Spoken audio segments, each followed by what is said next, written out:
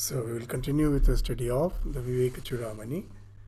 So in the last class, we were studying the verses in which Bhagavad Pada Shankaracharya is describing the first layer of our identification because of our ignorance with the Sthula Sharira. So the nature of the gross body, which is made up of food, Annamaya Kosha, that was described in details in the preceding verses which we studied in the last class. Today we will take up the verses where Shankaracharya is describing the nature of the subtle body, the Sukshma Sharira. So it's from the 92nd to the 97th verse. He will be discussing in details the nature of the subtle body, the Sukshma Sharira. So we will proceed with the verses, and along with them the discussion will continue. So the 92nd verse, what it is speaking? The various components of the Sukshma Sharira, one by one he will take at last to enlist them all together to define what the Sukshma Sharira is. So first components of the Sukshma Sharira is been described in the 92nd verse. So what are they? Buddhi Indriyani Sravanam Tvak Akshi Ghranam Cha Jivva Vishaya Avabodhanat Vak Pani Pada Godam Api Upastha Karmendriyani Pravanena Karmasu. So all the organs of perception, like hearing, Sravana, Tvak, the sense of touch, Akshi, the eyes, Ghranam, smell, Jivva, the taste. So these are the organs of perception. We have the 5 organs of perception. So these organs of perception are a part of the Sukshma Sharira. Immediately I know that the question will arise, how come they are the part of Sukshma Sharira? They are the part of Sthula Sharira. We see the eyes in this gross body, the ears in this gross body, the tongue in the gross body, the skin, the organ of touch. It's all in the gross body. How come they have been enunciated in the Sukshma Sharira? We will come to the discussion. First, let us read the verse. So these have the literal meaning of the verse. So here it is being indicated that the organs of perception are a component of the Sukshma Sharira. And also the organs of action. Vak, Pani, Padam, Gudam, Api Upastha. The organ of Vak means speech, hands, legs, organ of evacuation, organ of regeneration, reproduction. So these are the 5 karmendriyas, the organs of action, and which all impels us to act. Pravanena karmasu. So these are the organs of action, karmendriya. So these are also a part of the Sukshma Sharira. So here we should understand that when it has been enunciated that the organs of perception and the organs of action are a part of the subtle body, it doesn't actually mean the so-called external orifices. The eyes are the orifices. Even in our scripture, very nicely it has been indicated, they are the golakas. The camera, the lens is not the camera, the external lens. So similarly, it is all the orifices. It is just the lens. The real center of perception is in the mind. The real center of hearing is in the mind. So they are the centers which are in the mind. So all these external organs which we see, they are just the orifices, the golakas, through which the perceptions are taken to be processed by the mind. The real organ is in the mind. The here when they are speaking, the organs of perception is in Sukshma Sharira. It is speaking of the centers of perception which is in the mind, not the so-called external orifices in this gross body. So now you will understand that it is all in the mind where all the perceptions are processed, and after processing the informations, all the perceptions, the reaction that comes, that for that again the reaction enunciates, starts again in the mind. The organs of action are in the mind. As Swami Vivekananda used to say very nicely, that you see a very strong muscle man is lifting weight, and you think all the strength is in the muscle. You just go an almost imperceptible nerve which is connecting the muscle with his brain or with the spine. You just cut it. There is no strength. He is just paralyzed. There is no strength in the muscle. It is the information which is being transmitted from the mind to the muscle. It's just like the muscles are like something which contracts when electric current passes through it. You will find the way the nerve current works is almost similar to the electricity. When you know that those who are electricians, for them, when they are taught that you have to touch a live wire, it's not practical. But in the olden days, when we had very few gadgets, and sometimes they had to test by touching. So they were always asked that if by chance you have to touch a wire to test whether it is a live wire or not, always touch with the back of your palm, not with the front side of your palm. The reason is, when the current passes through the body, the muscle contracts. So if you are touching with your palm, then if your hand contracts, you will be holding the wire, and that you will be electrocuted. That will be something which is extremely fatal. But if you are touching the back, your hands will be contracted, and your hand will be thrown out from the wire, and you will be saved. So why we are just giving this example, speaking of it? Just to say the muscle contracts when it is in touch with a live wire, electricity. The nerve current also is something like electricity. The information, the instruction, move the hand, comes from the mind through the nerves, which is just like electric current. It comes and then contracts the muscle.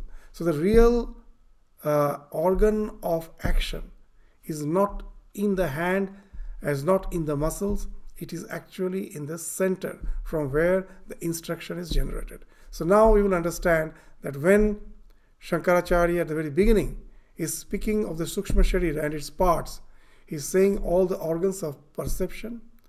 This Buddhi Indriya means organs of perception. They are all in the mind.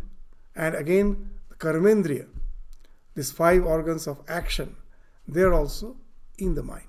So with this, let us proceed to the next verse. So just to have an idea that in no way they are speaking of the so-called the limbs in the external body or the so-called orifices of perception in the external body. They are speaking of the center of perception, and center from where the action is generated, the response is generated. The stimuli is perceived in the mind, and the response is generated in the mind. All the centers of perceiving the stimuli perception is the the Jnanendriya or the Buddhindriya, and the organs and all the centers of response are the Karmendriya. So after saying that, now he will speak of the Antakarana, the so-called mind. So that also is a part of the subtle body. The organs of perception, the organs of action, and now comes the mind. So what is the mind? So here Shankaracharya will say, as per the functioning of the mind can be divided into 4 categories, and that will be enunciated in the 93rd and in the 94th verse. What are they? Nigadyate antakaranam mana dhi ahankriti chittam. So these are the 4 things. Mana, dhi, ahankriti chittam iti swa vrittibhi. So the mind, as per its function, as per the vritti, as per its function, as per its profession. Vritti means profession, what you do. So as per their profession, as per their action, as per their functionality, the mind can be divided into 4 categories. What are they? Mana, dhi, ahankriti, chittam.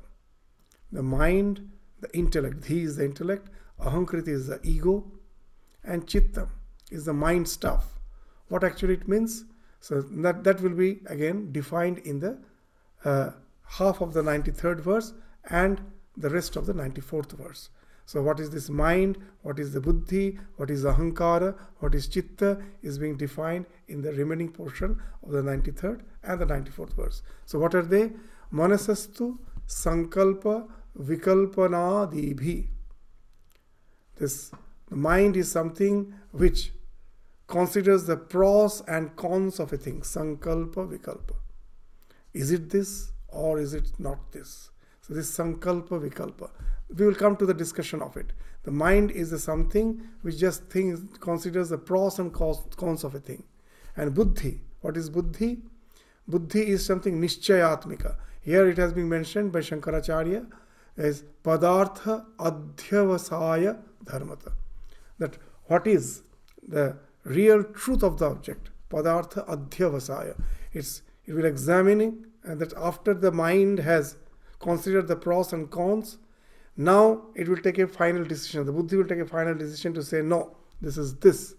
So this is buddhi. Buddhi is nishchayatmika. It does the padartha nirnaya, padartha adhyavasaya. That is its dharma, that is its nature. So that is its function. And then abhimana. What is abhimana? Atra abhimanat aham iti ahankriti. That I am this body-mind complex. This is me. My identification with this body-mind complex. That I am this idea, that I am this body-mind complex. This notion of amness associated with the body-mind is the ego, is the ahankar, is the abhimana. Atra abhimanat aham iti. That I am this is ahankar. And then swartha anusandhana gunena chittam. And then all our experiences either gives pleasure or pain. So that which gives us pleasure, I am drawn towards it. That gives pain, I run away from it. So it speaks of my swartha, my interest. The things which are favorable, I am drawn towards it. Which are not favorable, I run away from it. I desist it. So this speaks of my interest. So swartha anusandhana, the storehouse of all these impression, which relates to my interest, speaks of the chitta. So this is the definition. Now let us try to understand a bit in more details. That my mind is sankalpa vikalpatmak. We generally think that when I am about to take a decision, I think the pros and cons of the thing. That is the working of the mind. That is in a very gross sense. Really, for each and every perception, mind is doing the same thing. Though not consciously, unconsciously it is happening in the deep of your psyche. Just to give an example, when I am seeing a red flower, what's happening? The conceptions of red, all the colors are there dormant in my mind. When I see that color, that redness, then what happens? The perception goes and stimulates the mind. Of all those colors, the redness only will be something which becomes active, which will be projected. The other still remains dormant. So here the question of choosing, picking up the one among the many is there. So that is the function of the mind. So what it does, when I see the flower, that there is the center of color from where the color will be picked up. There is a center for texture, center for the form. What is the form of the flower? So all these various concepts, these are the piecemeal perceptions. They all will be picked up from all the vast thing which is already available in the mind. The mind is not blank. When the child is born, it is already filled with all those so-called perceptions, informations. All those piecemeal informations are there. Whenever the perception is happening, this of all those permutations and combinations, a particular combination will be projected and they will conglomerate to form a whole, to give a visual image that this is a flower, its color is red, its texture is very soft, it has such and such shape. Now it will present it to the buddhi. The buddhi will do the nishchayatmika. Now it will say, yes, this is a red rose or this is some red hibiscus. So from where you are getting this idea, the buddhi, after the mind has done the processing, it has taken out all those piecemeal perceptions and created a wholesome image. Now the buddhi will ascertain it by labeling it and naming it. So that's the function of the buddhi. So now you will understand that for each and every perception, for each and every feeling, this is the thing which is happening. It's not only when consciously we are just considering the pros and cons of anything to come to a final decision. That's not that, because mind is working always. Then why it is speaking that mind is that this sankalpa vikalpatmak? It is always sankalpa vikalpat, not only when I'm taking a decision. For each and every perception, unknowingly it is happening. I'm not aware of it. Unconsciously, that's immediately. It's just like picking up a book in the library. You go and ask the librarian that I want such and such book. The librarian immediately will search the call number, the accession number. With that, he will go to the exact location and pick up the exact book. So in the mind, the same thing is happening. The mind is the storehouse of all these piecemeal perceptions. As per this, when you want a book, it is just like something external stimuli. Someone is coming and wants a particular stimuli, a particular piecemeal information to be picked up, a particular book to be picked up. He comes and asks, and then the librarian will go, as per the call number, he will pick up this book and then bring to the person who wants it. So this is the thing which is happening in the mind. You're just picking up, and then they are conglomerating to form a whole. That generally we have an idea, when I'm seeing the flower as a whole, the perception is happening. Never. It's all piecemeal perceptions. The color is perceived in one center, the shape is perceived in another center. All these then conglomerates to form a whole, and then the buddhi labels it, names it, labels it, designates it, and says, yes, this is such and such thing. So that's the nishchayatmika. And after doing that, now comes the picture of who is doing it.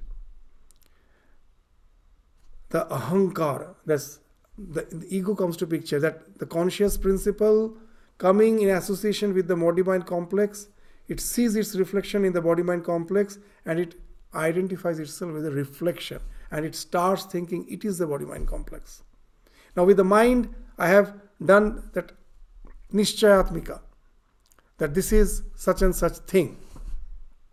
After that, another interesting thing happens. Is it something which is favorable for my existence, or is it something which is going to annihilate me, is going to destroy me, it is going to harm me? So this concept comes. Even in a microbe we see, if you give some nutrient, it is drawn towards it. If you give some toxin, it moves away from it. So the moment the ahankara comes, one part of the mind is perceiving what it is. The mind, with all its data from that, it processes, procreates an image. The buddhi ascertains that it is such and such thing. Now, because of ahankara, you are associating yourself with the body-mind complex, and now you think whether it is favorable for me or not. So this gives this feeling of swartha anusandhana, that it is good for me, it is bad for me, I should be drawn towards it, I should avoid it. So then accordingly this feeling of attachment, hatred also correspondingly develops. If it is favorable for me, I develop love for it, I develop attachment towards it. If it is something harmful for me, I hate it. If I find it is something extremely harmful, it is going to kill me, I run away from it.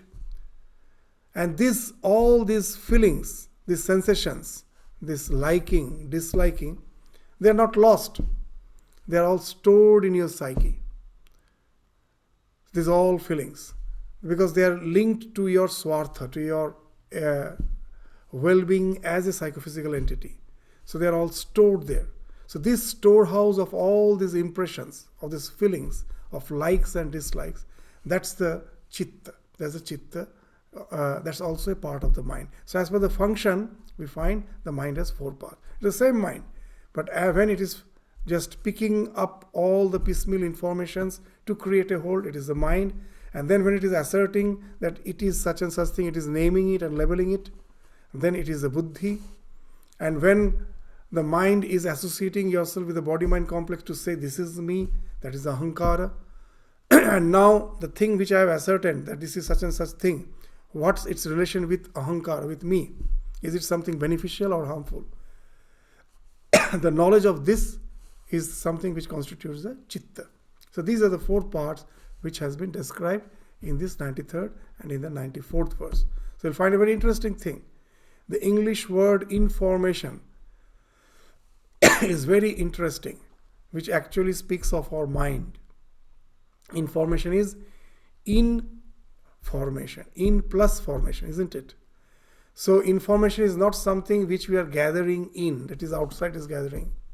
It is all forming inside because of the permutation and combinations of the already existing piecemeal informations in your mind with which we are born.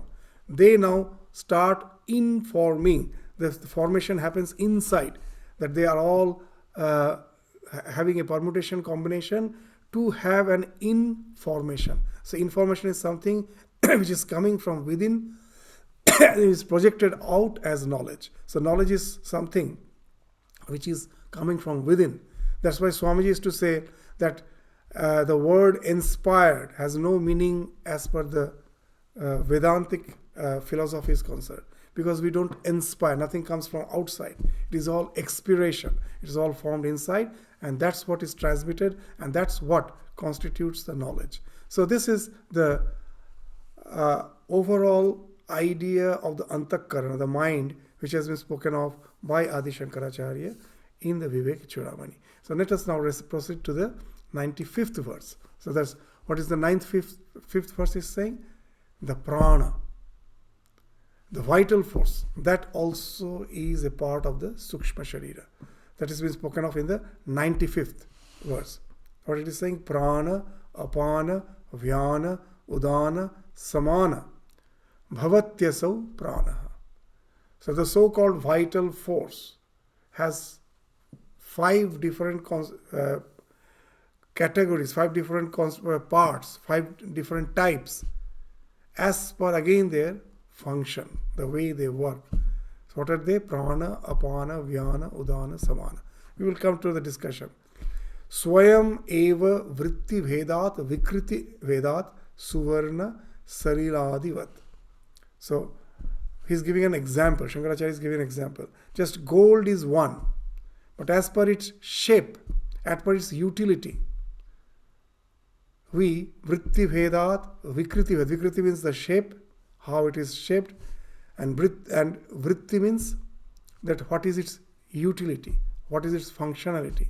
So as per its functionality, as per its shape, I may call it as a necklace, which you wear around the neck, or it may be a bracelet, or it may be a ring, but it is all the same gold. Similarly, there is only one force, one energy which is functioning in 5 different ways, and that constitutes the Panchaprana. Just as in the modern physics, there is the idea of unified force theory, that there is actually one force which is finding expression as all other forces, as the gravitation, as the magnetism, as electricity, as the nuclear force, whatever force we have, all actually are coming out, are the, what you say, this can be, one can be transformed to the other. They all are actually the same energy. The energy is finding expression in different ways, and that we call it as electricity as per the expression, or gravitation, or it may be the nuclear force, or it may be the this electromagnetism, weak nuclear force, strong nuclear force. These are the things which we have learned in physics. So it all pertains to the external. So this the so-called physical world. But for the living entities in the internal world, the same energy can also function in 5 different ways, and as per the 5 different ways it functions, it has been named as prana, apana, vyana, udana, samana. So what are these 5 functions? The so-called prana as a part of this vital force means under the category of prana, again this prana comes. This subcategory prana, not the main prana. The subcategory prana is actually the vital force which is finding expression as respiration. in the upper part of the body.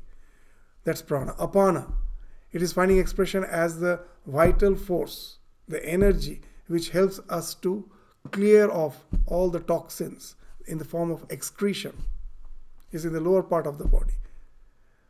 Vyana is throughout the body. See, nowadays in science we have so many terminologies that even without oxygen, the muscles, by breaking down the glycogen, can to certain extent generate energy. That for generating energy, oxygen is a must, but without oxygen also metabolism can happen, and that is called anaerobic metabolism. Very interesting. Even when they are saying of this Vyana, this prana we understand, it is respiration. Apana we understand, it is all the evacuation and excretion. Vyana says is throughout the body, and as an example they are saying, when you are yawning, when you are stretching yourself, when you wake up, you stretch your muscles and you yawn. So that is the expression of Vyana. And you will find in modern science, it is nothing but this anaerobic metabolism, the Vyana. That's the thing that they are speaking of. That that yawning happens, you will find, because of this lack of oxygen. When you are in a closed room, there is not sufficient oxygen, you will find all have started yawning. So when this glycogen is been broken, and from that energy is generated, that's the anaerobic metabolism. So whatever it will be, we are trying. These terminologies, the way they have been understood in the past, is its own line of thinking. But when we, with our background, are trying to understand it, we can somehow equate it with something like anaerobic metabolism. And then the next is very interesting, is Udana. What is Udana? Why it has been spoken of? That during the time of death, the Sukshma Sharira is as if ejected from this gross body. There is a force which ejects the Sukshma Sharira out of this gross body. And it is being felt at the time of death. And that is the Vayu, which the Prana Vayu, the vital force which ejects the Sukshma Sharira out of the Sthula Sharira at the time of death, is the Udana Vayu. Just to give an example, to understand it, just the way we, at the time of, when we have to have a nature's call, we have to evacuate all the toxins from our body. We feel an urge. The same type of an urge is felt at the time of death, when the prana vayu is coming out. And that has been, that's force, that vital force, which helps the Sukshma Sharira to eject it from this gross body, has been termed as the Udana Vayu. And Samana, last again, is the assimilation, digestion, and it is in the middle part of the body, in your stomach. There's the digestion and assimilation. So we find that even in the ancient time, they were minutely observing the physiology, the working of the body, and they were trying to categorize this all the various vital forces. So these are the 5 vital forces which has been spoken of in our scriptures, and that's what Shankaracharya is categorizing here as the vital force. And again the question comes, these are all expressions in the gross body. I have food, and then from the food is converted into energy, and that finds expression to the gross body. So how it has been categorized in the subtle body. So now it becomes very easy to understand in this present age of computer, that actually it is not the expression of all this vitality which has been spoken of. It's just like you have a computer and you have some this hard disk. You have a battery. So unless it is charged, the battery is there in the dormant form as the source of energy. The moment you charge it, it becomes activated. So similarly, the potency to generate energy is